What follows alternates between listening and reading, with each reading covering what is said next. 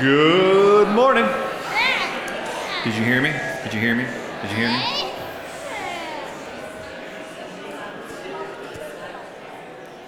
Well, I'm not up here by myself, as you can tell. I got a wonderful, good-looking bunch up here. Our Praise Makers Choir is going to begin our worship this morning by singing a song, so give them your attention.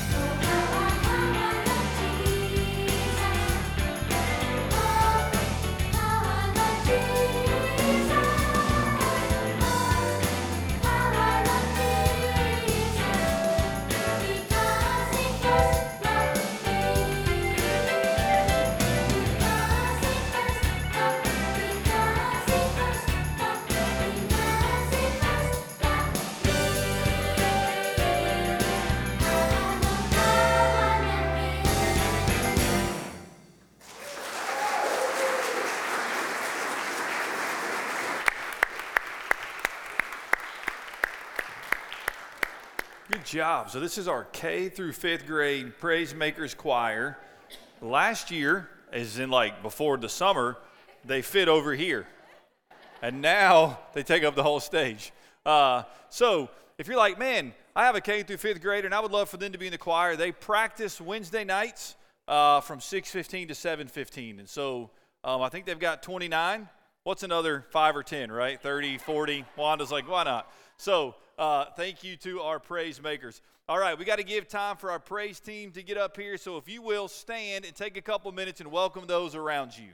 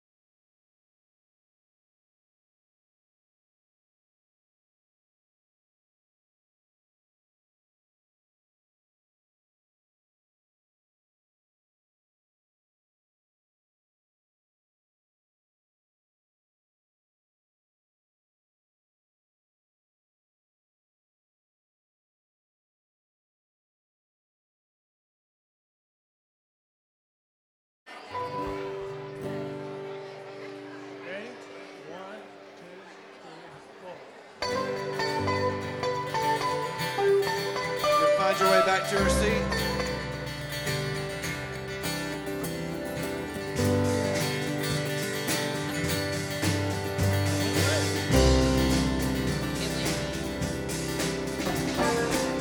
Who breaks the power of sin and darkness, whose love is mighty and so much stronger, the King of glory, the King above all kings,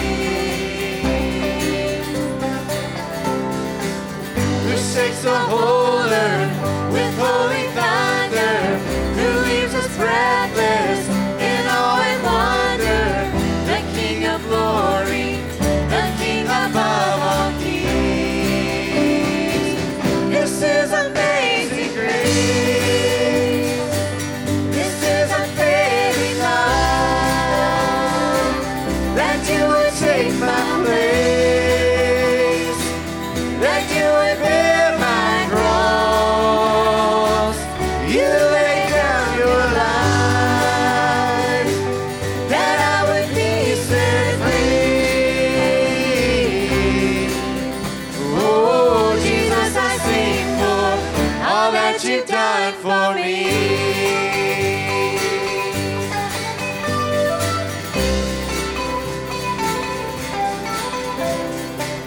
Who brings our chaos back into order, who makes the orphan a son and daughter, the King of glory, the King of glory, who rules the nations with truth and justice, shines like the sun in all of his brilliance, the King of glory, the King above all kings.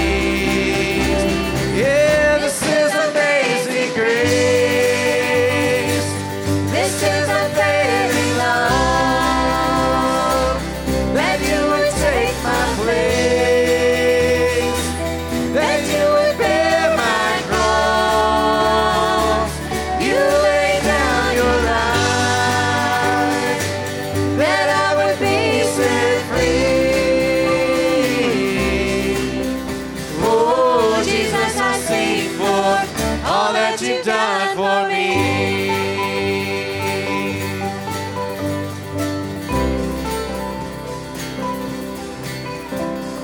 Worthy is the Lamb who was slain.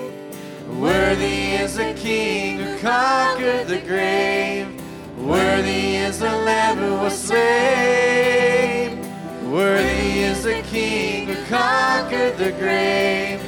Worthy is the Lamb who was slain. Worthy is the King who conquered the grave.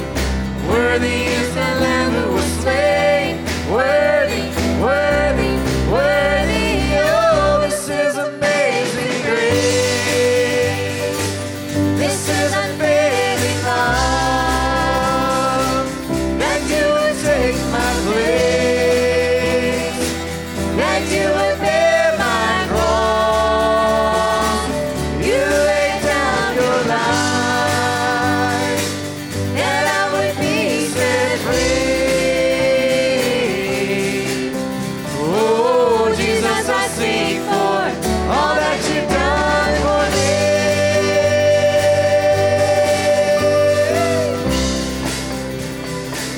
All that you've done for me.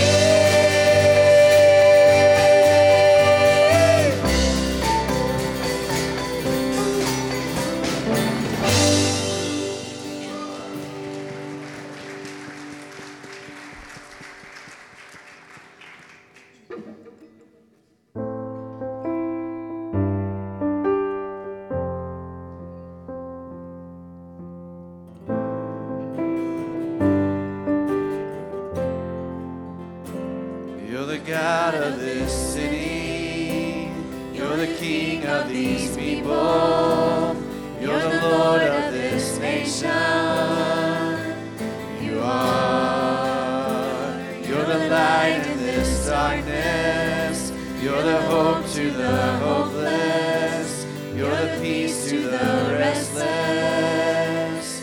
You are. There is no one like our God.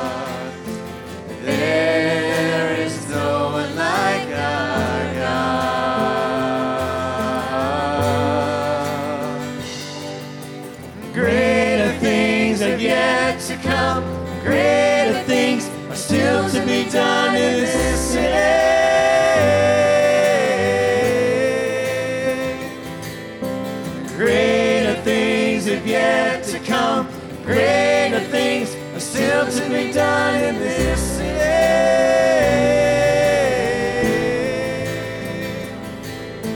Greater things are yet to come. Greater things are still to be done here.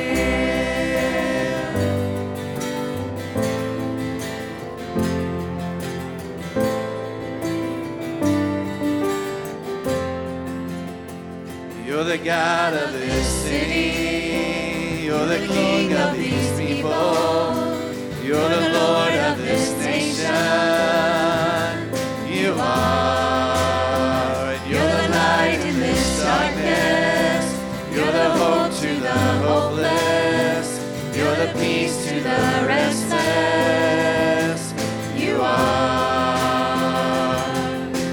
There is no one like our God.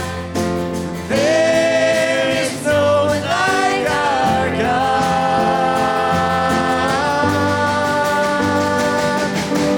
Greater things are yet to come. Greater things are still to be done in this city.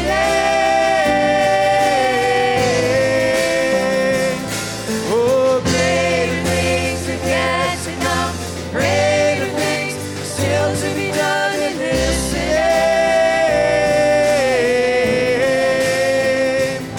Where glory shines from hearts alive. Praise for you and love for you in this city.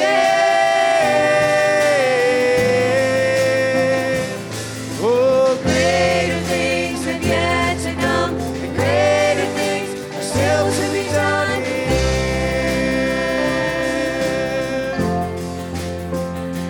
Greater things.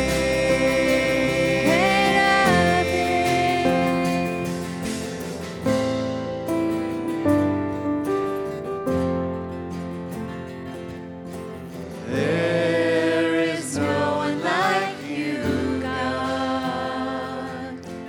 There is no one like you, God. Amen. Amen. You may be seated. We do believe that the Lord has already done great things here in this city and in surrounding cities, and we believe that He's going to continue to do great things. And we believe that He's going to use the Church of Jesus Christ to do that. Amen. And Northside gets to be part of that. We are one of many churches in the Western Baptist Association here over many counties and several different cities in Georgia, plus part of Georgia Baptist and Southern Baptist and international missionaries all around the world. And God is going forth, and He is changing and saving lives. And Northside gets to be a part of that. And so we're thankful that you're here today. If this is your first time with us, welcome. We're glad to have you. If this is your first time in a long time, welcome back. We just had our new members class. We had 7 different households represented. So praise the Lord for that. Amen. Amen. So we're thankful for that. And so just to remind you, because we need to be reminded, you know, we exist as a church, right? Our mission is to be disciples who make disciples. That we want you to be a disciple of Jesus Christ, a follower of Jesus Christ, and then we want you to go make disciples. And so if you're looking for a church home, thank you for being here. If this is your first time with us, we would appreciate if you would let us know. You can do that a couple different ways. There's a QR code that you can scan in the bulletin, or you can fill out a card out there in the foyer. But as a church, we have 4 B's that we try to emphasize that you maybe will see places and right, we want to believe in Jesus Christ, right? Believe in the authority of His Word.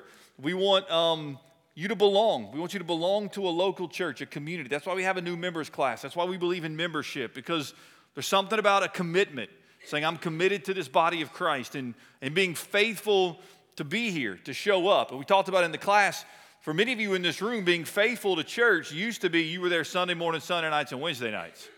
That was faithful. If you ask somebody if they're faithful today, they may say yes, and they go to church once a month. But that's how faithfulness has changed over the years. And so we want you to belong. We want you to become.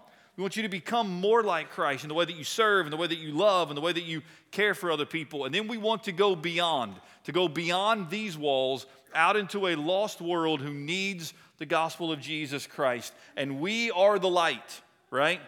We're the salt of the earth.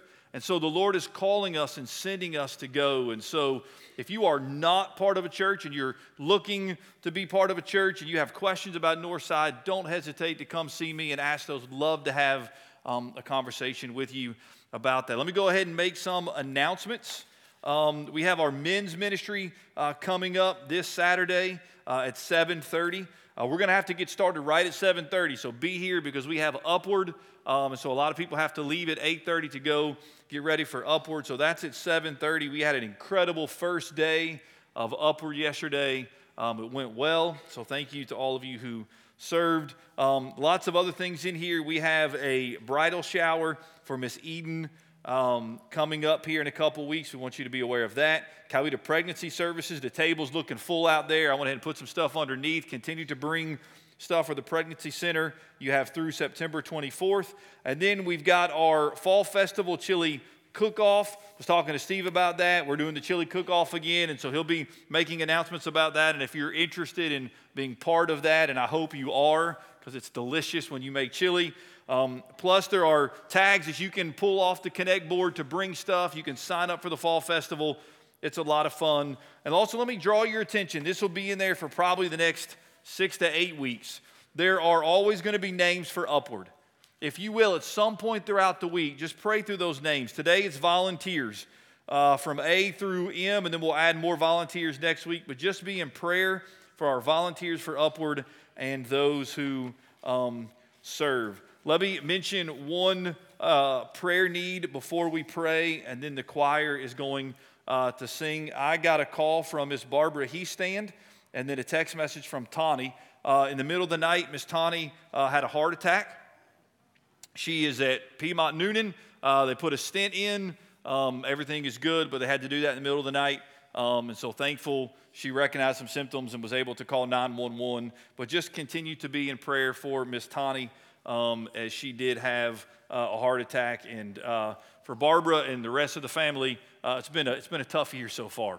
In 2023. So we want to lift them up. And there are many, many other needs as well in this church that we need to be praying for. So let's go to the Lord in prayer, and then the choir will sing this morning. Let's pray. Father, every week we gather and we need to be reminded of your truth. And Lord, we just sang that you are the God of this city. Lord, remind us of that. Remind us that you are the God of not only the city, but the God of the state, the God that is ruling over this country, the God who is ruling over this world. Because, Lord, it would be easy to forget that if all we tuned into and looked at was the newspaper or television programming or maybe what pops up on our social media feed. Lord, it might be easy to forget that if all we heard were the stories of people in this church who were dealing with physical things or spiritual attacks or maybe mental health things, Lord, that are going on in their life, their marriages, their own personal hearts. Lord, it'd be really easy to forget because we are surrounded by so much sin and so much brokenness and so much crisis and so much pain. But God, that's one reason why we gather, because we are quick to forget.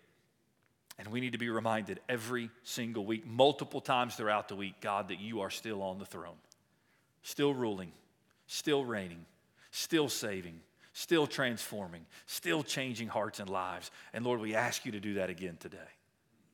Please, oh Lord, you're gathered here with us.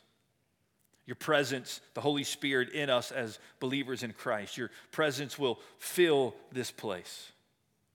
Lord, it's not a matter of, Lord, will you meet us here? It's a matter of, are we going to humble ourselves and focus our hearts and our minds upon you? So God, whatever's weighing heavy upon our hearts, whatever is distracting us, whatever is consuming us, oh God, this morning we want to lay it at your feet once again. Knowing full well, Lord, the temptation is going to be to pick it right back up tomorrow. But Lord, today we lay it before you. And we pray, Spirit of God, that you would just move in this place, move into my heart, move in our hearts. Move now, Lord, as the choir sings. Once again, reminding us, Lord, of just who you are. And may we just be in awe and worship you. Father, we do pray for Tani. Lord, we know there's many needs in this church family, but this is one that is an urgent need. And thankful, Lord, for this morning, doctors and nurses and hospitals and emergency staff. Lord, the jobs that they do, many of them in this room doing these types of jobs. Thank you for them, Lord. They are so often your hands and your feet. Thank you for watching over Tani, for protecting her, for getting her the care that she needed quickly, and we continue just to pray for her recovery. We continue to pray, Father, for this family as they're grieving the loss of somebody, Lord, that they love so much, and others in this church who are still grieving, still processing so much in their heart and their life. Lord, we look to you because only you can satisfy. Only you can sustain us. Be with the choir now as they sing. In Jesus' name we pray. Amen.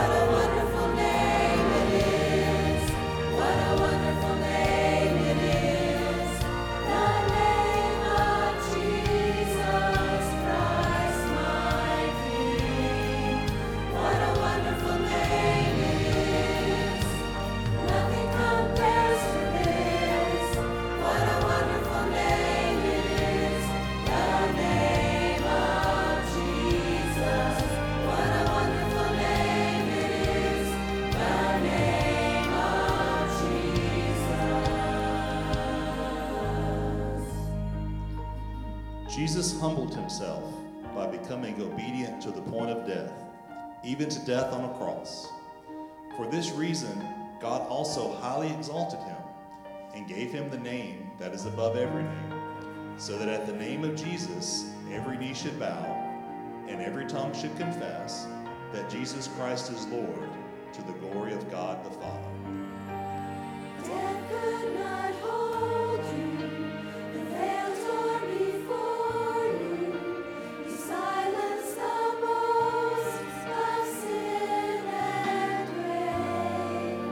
The heavens are roaring the praise of your glory, for you are raised to life again. You have no rival.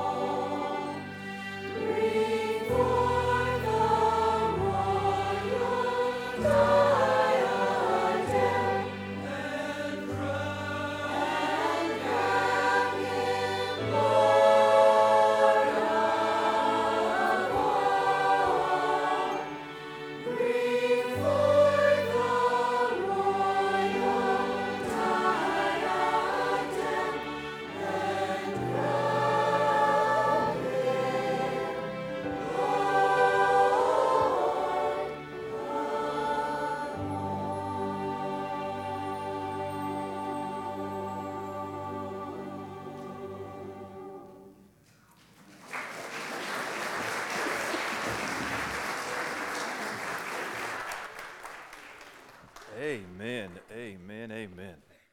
All right, our kiddos are going to make their way to children's church right now. Pre-K 3 and 4, and then our kindergarten through second grade as well. Everybody else, if you'll take your copy of God's Word and turn to the book of Esther. Esther chapter 8. We're nearing the end of Esther. We'll be there this morning and then the next 2 weeks. Esther chapter 8. Esther chapter 8. Yogi Berra, not Yogi Bear, but Yogi Berra, the New York Yankees catcher and legend. And I've mentioned this before. He's known for all these, what they called yogi-isms, comments on life and baseball. There was many, and I think one Sunday morning I went through several of those. But one of the ones he's known for is the phrase, "It ain't over till it's over." It ain't over till it's over. A whole lot has happened in the last 3 chapters, chapters 5, 6, and 7 of this incredible story in the book of Esther. And for a while, if you didn't know the story, maybe you thought, man, it's over. But it ain't over till it's over. In chapter 5, Esther approaches the king uninvited. She wins the favor of the king. She reveals her identity. She reveals the man behind the edict to wipe out her people. And Haman is killed at the end of chapter 7. And if you've never heard the story, you might think, all right, it's over. But it ain't over till it's over. For as we enter chapter 8, there is still this massive problem for the Jewish people. There is this edict sent out by Haman, who's now dead, with the king's approval, that the Jews would be killed, destroyed, and annihilated. And so as we work our way through chapter 8, one of the themes throughout this book has been this idea of sudden reversals, where things change. I want to draw your attention to 3 changes that we see in Esther chapter 8. So here's change number 1. I want you to notice, and we see this in the first 2 verses, the immediate change, which will end up being a long-lasting change. You just don't know it quite yet. But the immediate change of Mordecai and Esther's future. And then we're going to look for a few minutes at the change in Esther's heart. So the change of Mordecai and Esther's future. There's a whole lot that happens in the first 2 verses. Let me read them and then I'll point them out to you. On that day, Esther chapter 8, King Ahasuerus gave to Queen Esther the house of Haman, the enemy of the Jews. And Mordecai came before the king, for Esther had told what he was to her. And the king took off his signet ring, which he had taken from Haman, gave it to Mordecai, and Esther set Mordecai over the house of Haman. So, just the first couple of verses. Haman is dead. Right, so we know that. Multiple commentaries point out that when a traitor or a criminal, condemned criminal, is dead, all that they had reverts back to the crown. So all that the king had given to Haman, now that Haman's dead, comes right back to the king, and we see that the king then gives it to Esther. Esther then reveals her relationship with Mordecai, that they're cousins, that Mordecai had been raising Esther because her parents had died. The king then gives Mordecai the ring. It's not Lord of the Rings, but it was a ring. The signet ring, right? Gives it to Mordecai. The very one that Haman had, the very one that he used to seal that edict, is now back to the king. The king gives that power, that authority that Haman once wielded, now belongs to Mordecai. Then Esther puts Mordecai in charge of the house of Haman. All that in 2 verses. That's a lot. What a morning that would have been in the life of Esther and Mordecai. But we continue, and this is where I want you to notice the change of Esther's heart. Remember back to Esther chapter 4. Mordecai is pleading with Esther to go to the king on behalf of the people. Remember, Esther's concealed, hidden her identity as a Jew. Mordecai obviously knows, but the people don't. And the Jews this edict has gone forth. They were to be killed, destroyed, and annihilated. And so Mordecai, through this back and forth conversation, is pleading with her to go. And at first, she's not interested. And can we really blame her? I mean, she knew the risk to go before the king uninvited. A ruthless, mean king, he could immediately have her killed. She's not willing. But that changes. Mordecai is persuasive. Esther then calls for a 3-day fast. We know from the scriptures when they fasted, they would have prayed. No doubt during that time of fasting and praying, and while others are fasting and praying, the Lord changes Esther's heart. For Esther decides to go on behalf of the people. She approaches the king. She receives his favor. She lives. And now as we pick up in verse 3, she continues to pour out her heart for her people, revealing her love for them. Verse 3, notice Esther's posture. Then Esther spoke again to the king. She fell at his feet and wept and pleaded with him to avert the evil plan of Haman the Agagite and the plot that he had devised against the Jews. Verse 4, when the king held out the golden scepter to Esther, Esther rose and stood before the king. For the second time, the king shows her mercy and holds out the golden scepter. Verses 5 and 6, and she said, if it please the king, if I have found favor in his sight, if the thing seems right before the king and I am pleasing in his eyes, let an order be written to revoke the letters devised by Haman the Agagite, the son of Hammedatha, which he wrote to destroy the Jews who are in all the provinces of the king. Now notice her passion for her people in verse 6. For how can I bear to see the calamity that is coming to my people? Or how can I bear to see the destruction of my kindred? You notice the change? We don't know for certain, but you wonder if in this moment Esther was safe. If she knew that now the king knew who she was, the king would do all that he could to keep her safe. She could have said, well, I'm good. I don't care about my people. But here she is pleading, saying, how could I see my people destroyed? How could I see my kinfolk, my kinship destroyed? We continue, verse 7.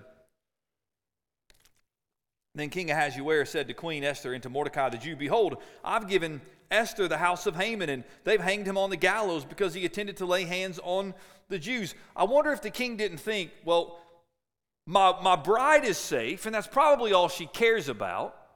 And so why would she want anything more? Like, look, I've just hanged Haman. I've given you his house. What more could you possibly want? But then he realizes she's concerned about her people. Verse 8, but you may write as you please with regard to the Jews in the name of the king and seal it with the king's ring, for an edict written in the name of the king and sealed with the king's ring cannot be revoked. We'll come back to that idea in just a moment. Do you see Esther's compassion for her people? Her heart for her people.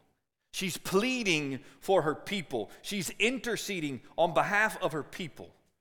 Warren Wiersbe writes, it was her interceding at the throne that saved the people of Israel from slaughter.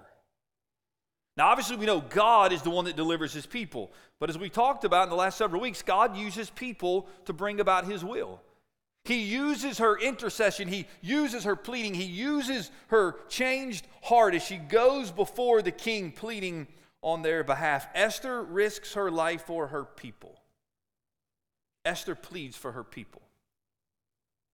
Application for you and I. Who are you pleading for right now? Who are you interceding on behalf of? Brothers and sisters, Esther was surrounded by her people who were going to die. You and I are surrounded by lost people. You may live with them. You work with them. You live next door to them. The Jews were in danger of physical death. Those who reject Jesus Christ are in danger of eternal separation from Jesus at a place called hell. You and I need to be like Esther and start pleading for people, pleading for the salvation of other people. We should be warning others about eternity in hell that awaits all who reject Jesus. We should be pleading for them that they might give their life to Jesus, that they might be saved. Esther could have said, and would we have blamed her? Because maybe the temptation would be there for us. Well, I'm safe. I'm good. Y'all figure this out yourself. But there is urgency here. Her people need her, the position that she's in. God can use her, and so she's willing to risk it all for them. There's urgency here. I've shared this before. Back in 2013, this is one of those moments in my life that I so vividly remember. 2013, we were vacationing in Pensacola Beach with all of my family, staying in a high-rise condo, and my brother and his wife and Ryan and I were in one condo on one floor. 2 floors above us were my mom and dad and all the grandkids. Everything was great till the middle of the night when it wasn't great. All of a sudden, the alarm starts going off. Middle of the night. Have you ever been awoken to a fire alarm or something? You're disoriented anyways. And all of a sudden, there's this automated voice that's like saying, please leave the building, like telling you to get out. And in that moment, man, you're thinking, bunch of foolish kids probably pulled the fire alarm. And that's what happened. But in the middle of the night, you don't know. Like, this could really be a fire. And then my brother and his wife and Ryan and I at the same time realize our kids aren't with us. And so as people are coming down the steps, we're going up the steps to help my mom and dad. And we get the kids and we all calmly get outside. And in that moment, now listen, thankfully there was no fire. But if there was a fire, it would have been urgent. Like, you don't play around in that moment. Brothers and sisters, we are living in urgent days. Look, we don't know when Jesus is coming back, but here's what I know. We're 1 day closer today than we were yesterday. 1 second closer now than we were a second ago. And people need Jesus. And so there must be urgency when it comes to our pleading on behalf of others. Esther could have said, we still got like 7 months to go. 8 months before the day of slaughter. She could have put her thumbs or whatever and just piddled around, but she knew there was urgency. You needed to do something about this, and you needed to do it now. In the scriptures, we see Abraham plead for God to spare the righteous in Sodom and Gomorrah. We see Moses pleading and interceding for God to show grace to his fellow Israelites. Paul pleads for Israel to come to Jesus and not to be cut off. And he even says, I'm willing to be cut off if that means you would come. And now here, Esther pleads on behalf of her people. Look, here's the temptation. The temptation is for us to be like the little scene in Charlie and the Chocolate Factory. Is that the first one? I think it's the first one. Where they start singing, he and the grandpa, I got a golden ticket. Remember that little silly dancing in the room? Like, he couldn't even get out of the bed, and all of a sudden he's got the golden ticket and he's healed. Right? It's like, what are we doing? Like, that could be the temptation for all of us. I've got a golden ticket. I'm going to heaven. That's where I'm going when I'm dying. I'm just going to enjoy life. But there's urgency. It's not just, I got a golden ticket. It's like, if everyone who calls upon the name of the Lord can be saved, I want everybody saved. Like, I want everybody believing in the name of Jesus. Adoniram Judson formed one of the first missionary organizations here in America, had a burden for others to know Jesus. So prior to his leaving the country to become a missionary, this is what he said. Brethren and friends, these dear young men are going to preach to the heathen that religion, which is your comfort in life, your hope in death, your guide to heaven. Consider yourselves now looking upon them for the last time, before you shall meet them at the tribunal of Christ. The Lord of the universe in these last days is about to do a marvelous work, a work of astonishing power and grace. My hearers, God offers you the privilege of aiding in this great work of converting the nations. And then he says this, nothing else is worth living for. But who would not live, labor, and die for this? So as we see Esther risking it all, pleading on behalf of her people, let me ask you, who are you pleading for? Who are you sharing the gospel with? Who's the last person you shared Jesus with? Who's the last person that you invited? Maybe they don't go to church and you just invited them. Hey, why don't you come check out Jesus? I'll save a seat for you, or I'll come pick you up. Why don't you come and learn more about Jesus? Let us pray for individuals, but let us do more than that. Let us pray for a people. And one of the people that we have a chance to minister to through partnerships with the mosque is the Afro-Ecuadorians that live in Ecuador. Sweet people. If you've been there, they are kind people, hospitable people, wonderful people, but they're lost people. They're an unreached people group, which means they have little to no access to the gospel. And if you've been there, you know why. It's not easy to get to them. That's why they don't have the gospel. There's not a lot of Christians just signing up to say, hey, I'll move here. Super convenient. Like in Ecuador, they don't even get mail like we get. Like, you can't order from Amazon 15 times a week. You can't do that. It's hard to reach them. It's hard to get the gospel there. But listen, they don't know Jesus. And apart from Jesus, they will die and go to hell. And so we pray, we give, we go, we support the mosque. We want to see the gospel get to them. If you want to pray for a people, pray for the Afro-Ecuadorian. So there's a change here. There's a change in Mordecai and Esther's status, and we see an obvious change in her heart as she's pleading for the people. But secondly, I want you to notice there is a change in the Jews' outlook. There's a change in the Jews' outlook. So you go back to verse 8, right? It talks about how this edict cannot be revoked. There's no takebacks. There's no, well, hey, can we just scratch that? Let's remove that and bring the edict back. No, you can't do that. So the king says, look, you can send out another edict. You've got the ring. You can seal it with my authority. And so that's what's about to happen. Verse 9, the king's scribes were summoned at that time in the 3rd month, which is the month of Sivan, on the 23rd day. And an edict was written according to all that Mordecai commanded concerning the Jews, to the satraps and the governors and the officials of the provinces from India to Ethiopia. 127 provinces, and this language is very similar to what you read in chapter 3. 127 provinces, to each province in its own script, and to each people in its own language, and also to the Jews in their script and their language. And he wrote in the name of King Ahasuerus, sealed it with the king's signet ring. Then he sent the letters by mounted couriers riding on swift horses. Joyce Baldwin in her commentary writes, these were the equivalent of today's racehorses. Swift. Like this is like the couriers getting on Secretariat and saying, this is the urgency. We need the fastest horses we can find. Get this edict out. And so these swift horses that were used in the king's service bred from the royal stud. Now we come to verse 11. And we're going to camp out on verse 11 for just a couple moments, understanding that we're going to get into this in more detail next week. But verse 11 causes people some problems. Saying that the king, this is what the second edict says, saying that the king allowed the Jews who were in every city to gather and defend their lives, to destroy, to kill, to annihilate any armed force of any people or province that might attack them, children and women included, and to plunder their goods. Now, the edict, and the way it's written, is very similar to what we see in chapter 3, except one key difference. In this edict, if you notice, I think it's back in verse 9, it says that it was also to the Jews in their script and their language. We don't see that in chapter 3. Why? Because they don't want the Jews to know. Like you can find out word of mouth, but we're not going to send a letter to your doorstep saying, hey, you're going to be killed in 10 months. This time, they send it out, and it comes to the Jews in their own language. And basically what it says is when this day comes in the last month, you are allowed to defend yourself. You are allowed self-defense. The hope is, obviously, that a lot of people will get this edict and be like, oh yeah, the king's got their back now, we're not going to attack them. But as we'll see next week in chapter 9, people still attack them. This gives them the ability to defend themselves.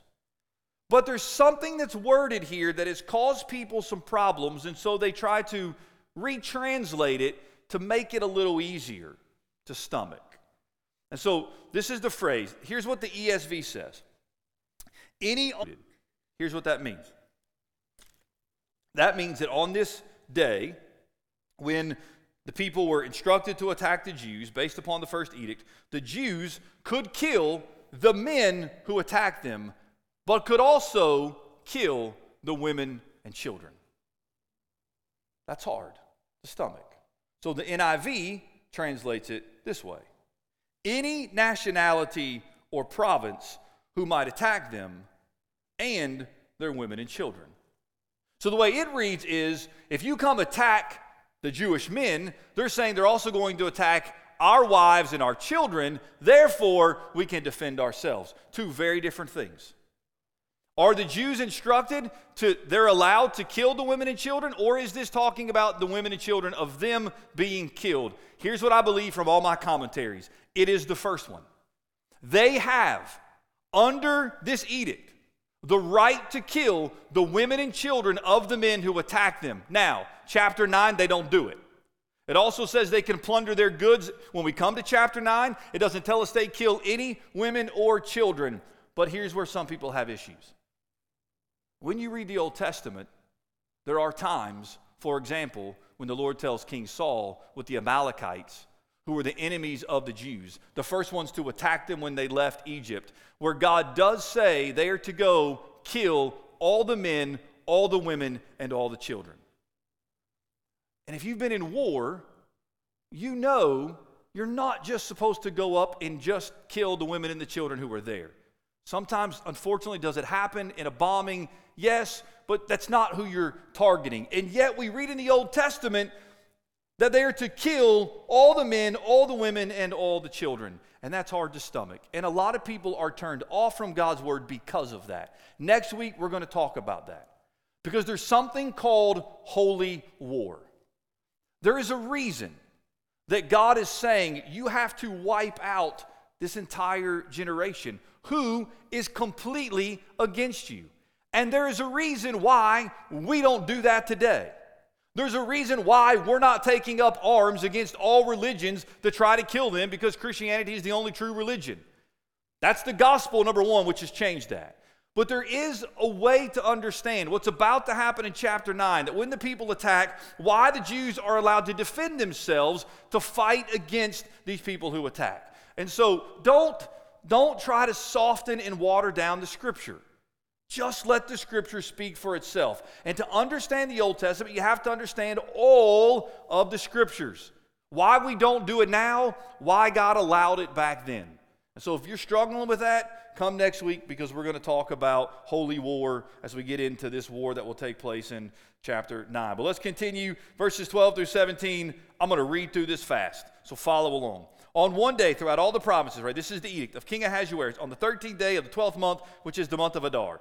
A copy of what was written was to be issued as a decree in every province, being publicly displayed to all peoples, and the Jews were to be ready on that day to take vengeance on their enemies. So the couriers, mounted on their swift horses, they were used in the king's service, rode out hurriedly, urged by the king's command. The decree was issued in Susa the citadel. Then Mordecai went out from the presence of the king in royal robes of blue and white. I've always known that was the best color. Go Cats. No black, no red, no white, no orange, no crimson, blue and white. We carry on.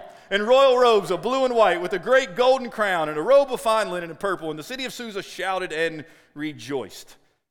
Here's the change in the Jewish outlook. The Jews had light and gladness and joy and honor. And in every province and in every city, wherever the king's command and his edict reached, there was gladness and joy among the Jews, a feast and a holiday, a feast and a holiday. Did you notice the change in the Jews? Let me remind you. Chapter 4, verse 3 says the Jews, in response to the first edict, there's fasting and weeping and lamenting, and many of them lay in sackcloth and ashes. Now, because of the second edict, verse 16, there's light and gladness and joy and honor and a feast and a holiday. God's hope of salvation of the Jews changes their outlook. They're changed. They've got hope now. Now, we're still months away, but now they've got hope. And so here's what you have at the end of chapter 8. At the end of chapter 8, you have dueling edicts. Dueling edicts. One edict by Haman, the king's signet ring of approval, that the Jews are to be killed, destroyed, and annihilated. Can't be revoked, so it's still out there. Now you have a second edict from Esther and Mordecai with the king's approval that the Jews on this day are allowed to defend themselves. It won't be seen as rebellion. It'll now be seen as self-defense. They can defend themselves. Their future is still uncertain, but at least their resistance is not seen as rebellion. That's what Landon Dowden in his commentary writes. So the decree sent out by Haman and the king was irrevocable. So the king, under Esther and Mordecai's leadership, sends out another decree. And this second decree gives them hope. And listen to this quote by guess who? Karen Jobes. Probably my favorite in all of her book. God, King of the universe, cannot simply rescind the decree of death pronounced in the Garden of Eden against humanity. God creates Adam and Eve in his own image. They are perfectly made. They are there to know him and worship him and love him and serve him and obey him and follow him. But there's one tree you can't eat from. And he says to them, for the day that you eat of it, you shall surely die. And when they eat of it, God can't say, oh, wait a minute, let me revoke that first decree. Let me revoke that death and curse. No, when they eat, sin is ushered in. Death is ushered in. The curse is ushered in. The soul who sins must die, for the wages of sin is death. We are surrounded by death. Why doesn't God just revoke it? Because he can't. He can't revoke it. So she continues. Instead, he issues a counter decree of life. The gospel of Jesus Christ. From chapter 3 of Genesis to Revelation is God's decree of this is how you dead people can have life. This is how you rebellious people can be forgiven. It's a second decree. Then she writes, God's irrevocable decree of death and destruction has been countered by his decree that all who believe in his Son should not perish under his wrath, but be delivered into eternal life. Man, I wish I would have made that connection myself, but I didn't. But she does, and it's incredible. So as Esther stood with and for her people, in a much greater way, Jesus Christ defends and intercedes for his people. God the Father sent Jesus the Son. Jesus the Son takes on flesh, lives a perfect life, dies, a sinless life, dies in my place, my substitute. His blood poured out for my sins transferred to Jesus. He who knew no sin became sin for me. He breathed his final breath. He declared, it is finished, and I would imagine all of hell rejoiced. But it ain't over till it's over. Ian DeGod writes, but the death of Jesus Christ on the cross, crucial though it was, is not the end of the story. It wasn't over when the women gathered at the tomb to mourn. It wasn't over until the angels sang, celebrating Christ's resurrection and his ascension to glory. What is more, he now stands before the great King of the cosmos, pleading with the Father for all of his spiritual children. There he says, Father, this is one of my people. How could I bear to see the destruction of this one for his sin? Yes, I know that is what each deserves, but I died so that this one might live. This second decree gives the Jews hope. Why? That they might survive, that they might live. Oh, brothers and sisters in Christ, Jesus is alive, amen? And there is joy, and there is hope, and there is peace, and there is rest. Yes, there might be mourning for a season. That's why your bulletin says, you have turned for me my mourning into dancing. You have loosed my sackcloth and clothed me with gladness. Because this is what the Lord, he does. Verse 2 of it as well says, though Satan should buffet, though trials should come, lest this blessed assurance control. The Christ hath regarded my helpless estate and hath shed his own blood for my soul. My sin, oh, the bliss of this glorious thought. My sin, not in part, but the whole. All of my sin is nailed to the cross, and I bear it no more. What does it say? Praise the Lord. Praise the Lord, oh my soul. Amen. This is what Jesus does for us. Sin and death and hell have been defeated by the cross and the empty tomb. Jesus wins. You say, Pastor, I feel like you remind us of this every single week. You know why? Because you're just like me. Oh, how easy it is to forget. How easy it is to forget. Because what's going to happen when you get in that car in about 20, 30 minutes? You're going to leave here on a high. But it won't be long before Satan comes. It won't be long before things start to unravel again, before you realize, man, that joy that I just felt, I'm right back into that joyless feeling. That's why we have to be reminded over and over and over of who Christ is and what he has done for us. And so that leads us to the last change. And that is the change, or I'm going to have to preface it by the possible change of the people. Look how chapter 8 ends. And many from the peoples of the country declared themselves Jews, for fear of the Jews had fallen on them. Many of the Persians, many of the Gentiles began to declare themselves to be Jews. And that's all the author says. I wish he would have elaborated on that. What do you mean? Like, were their declarations genuine? Only God knows. Look, maybe they just tried to give the appearance that they were Jews. I mean, they're not ignorant. Mordecai now has the ring. Mordecai's a Jew. This edict has just gone forth. Obviously, the king is now in support of the Jews. He's going to allow the Jews to defend themselves. So maybe this was nothing more than a false profession. Just we want to protect ourselves. This is the convenient thing to do. And maybe, just maybe, and I hope so, they begin to follow Yahweh, the one true God. Maybe they begin to realize, man, God really is for his people. We want to be part of that. I don't know. Here's what I do know. Only God truly and fully knows your heart. You know that, brothers and sisters? Only God truly knows my heart. Only God truly knows your heart. God knows. Can I say this? God knows if you're just playing games. God knows if you're just here because your mom and dad make you, or if you're just here because you think it's convenient. There was a time in this country where it was culturally convenient to be a Christian. Those days have passed. Not really culturally convenient. You say you're a Christian now, good things don't typically come with that. But there was a time, many of you know that time, where, oh man, you're a Christian doctor, I would like to go to you. You're a Christian lawyer, it means I can trust you. Like, it carried weight with it. It's not culturally convenient anymore. So maybe you're just trying to pass yourself off as a Christian. You want the people in this room to think that you're a Christian. I don't know, but hear me. If you're in Christ and Christ is in you, there'll be evidence of that. You can only fake that for so long. There'll be evidence, fruit of the Spirit, evidence that Jesus is in you. At times, that transformation may come really quickly. At other times, it may be really slow, but there's going to be evidence that you are changed. After Esther, we're going to 1 Peter. 1 Peter is a letter written to the elect exiles. It's written to exiles. It's written to sojourners. By the way, what's Esther and Mordecai? Exiles. It's intentional. We're going from Esther to 1 Peter. Because they're exiles, Jews who've been taken out of their homeland, placed in a foreign land, and they're having to figure it out under the grace in the providence of God. You and I are exiles. I love this place. This is not my home. I'm a temporary citizen. My home, my citizenship is ultimately with Jesus. So we're exiles, living, as Peter says, in a world filled with suffering.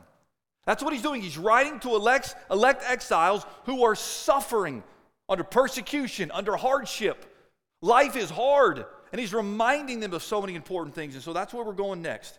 And in the midst of that exile, Peter offers so much hope in Christ, who he is, what he's done for you and for me, who you are in Christ, what you've been given in Christ. The need to be reminded of this over and over and over. Why? Because eternity is at stake. Eternity is at stake, and only Jesus Christ can give you eternal life and rescue you from hell. And when he does rescue you, hear me, he changes you. And as he begins to change you, he sends you.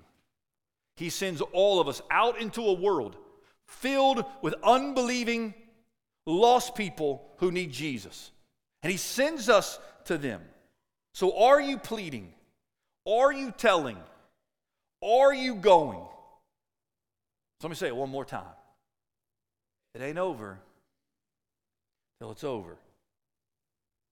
Once you take your final breath, it's over. By over, I mean your opportunity to bow your knee and heart to Jesus before you meet him face to face. Your opportunity for salvation is now. Your opportunity for salvation is while you have breath.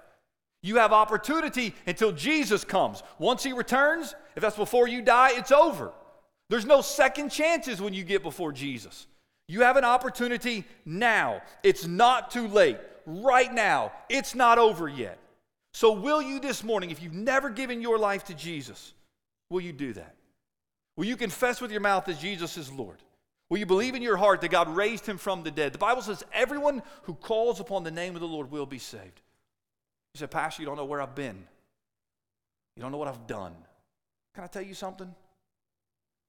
You are in a room surrounded by people who've been to some places they wish they never went, who've done a lot of things they wish they had never done. But by the grace of God, they called upon the name of Jesus, and he saved them. And if he can save them, he can save you. So stop running from him. Stop giving all the excuses. You've tried every possible way to satisfy the emptiness in your heart. I'm telling you, nothing will satisfy you outside of Jesus Christ. So if you've given your life to Jesus, is he changing you? I pray that he is. And if he's changing you, then that means you are being a disciple who seeks to make disciples. So who are you telling? Who are you praying for? Will you be a disciple who makes disciples? Will you be a follower of Jesus who is willing to say, hey, I know it's a different situation, but I'll be like Esther. I'll risk it all for my people. Will you say, I'll risk it all for my brothers and sisters in Christ? I'll risk it all so that the lost might be saved, so that those who have never heard will hear the name of Jesus. Would you close your eyes and bow your head? Father, as we come to this final opportunity to sing, to worship, Lord, we're going to sing, You Alone Can Rescue.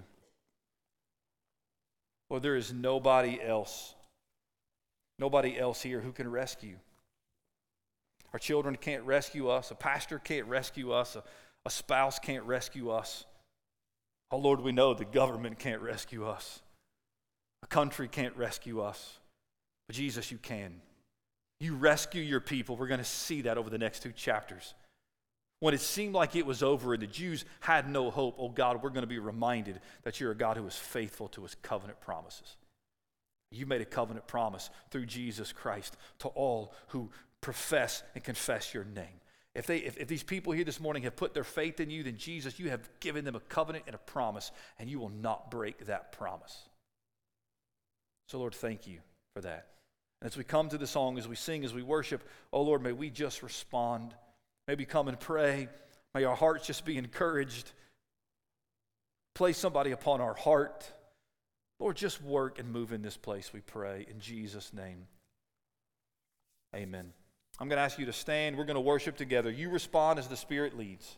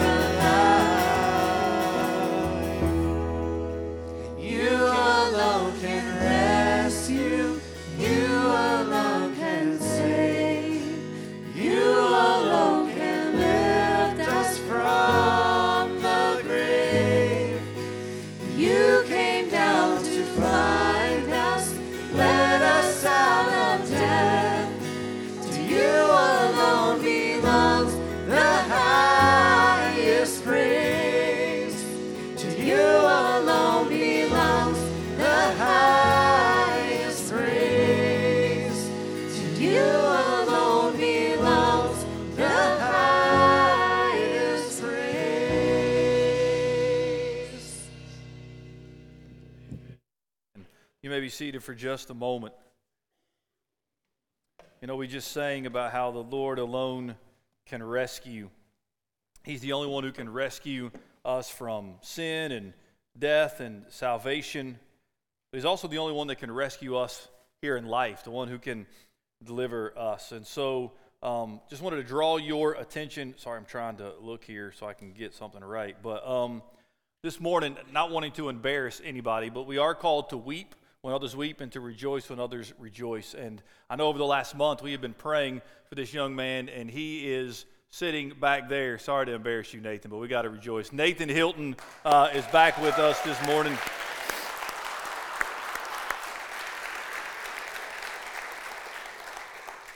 So just over, about a month ago, or not even quite a month yet, I don't think. Right about a month. So first time he's been back with us. If you don't know, he was in a really bad car accident, and the Lord just protected him and spared him and watched over him. And so he's still healing, still probably having some pain and all that good stuff, but doing well. And so it's good to have him back with us. And so we just wanted to give the Lord the praise for that. All right, we got our normal activities tonight. So Awana starts at 5:25. Youth, I believe, is 5:45. Revelation Bible study in here at 6. So I want to encourage you to come back, get involved, be part, grow, go, and make a difference. Tell somebody about Jesus this week. And so if you'll stand, we'll be dismissed with a word of prayer. Brian is the deacon of the week, and so he's going to come close us with a word of prayer.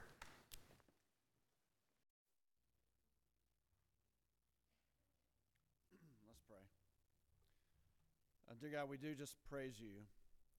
And dear God, that in the midst of hopelessness, in the midst of our destinance, dear God, you sent your Son, dear God, to be the payment for us, to give us life eternal with you. We thank you for that sacrifice and for providing for us.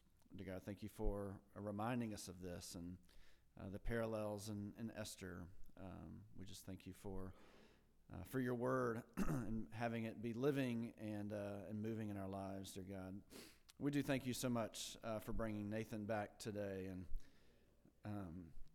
just your hand being on him for these 4 weeks and saving him from this a terrible accident that he was in, dear God. We thank you that your hand was on him then, has been on with him throughout. We just praise you for seeing him again today. In Jesus' name I pray. Amen.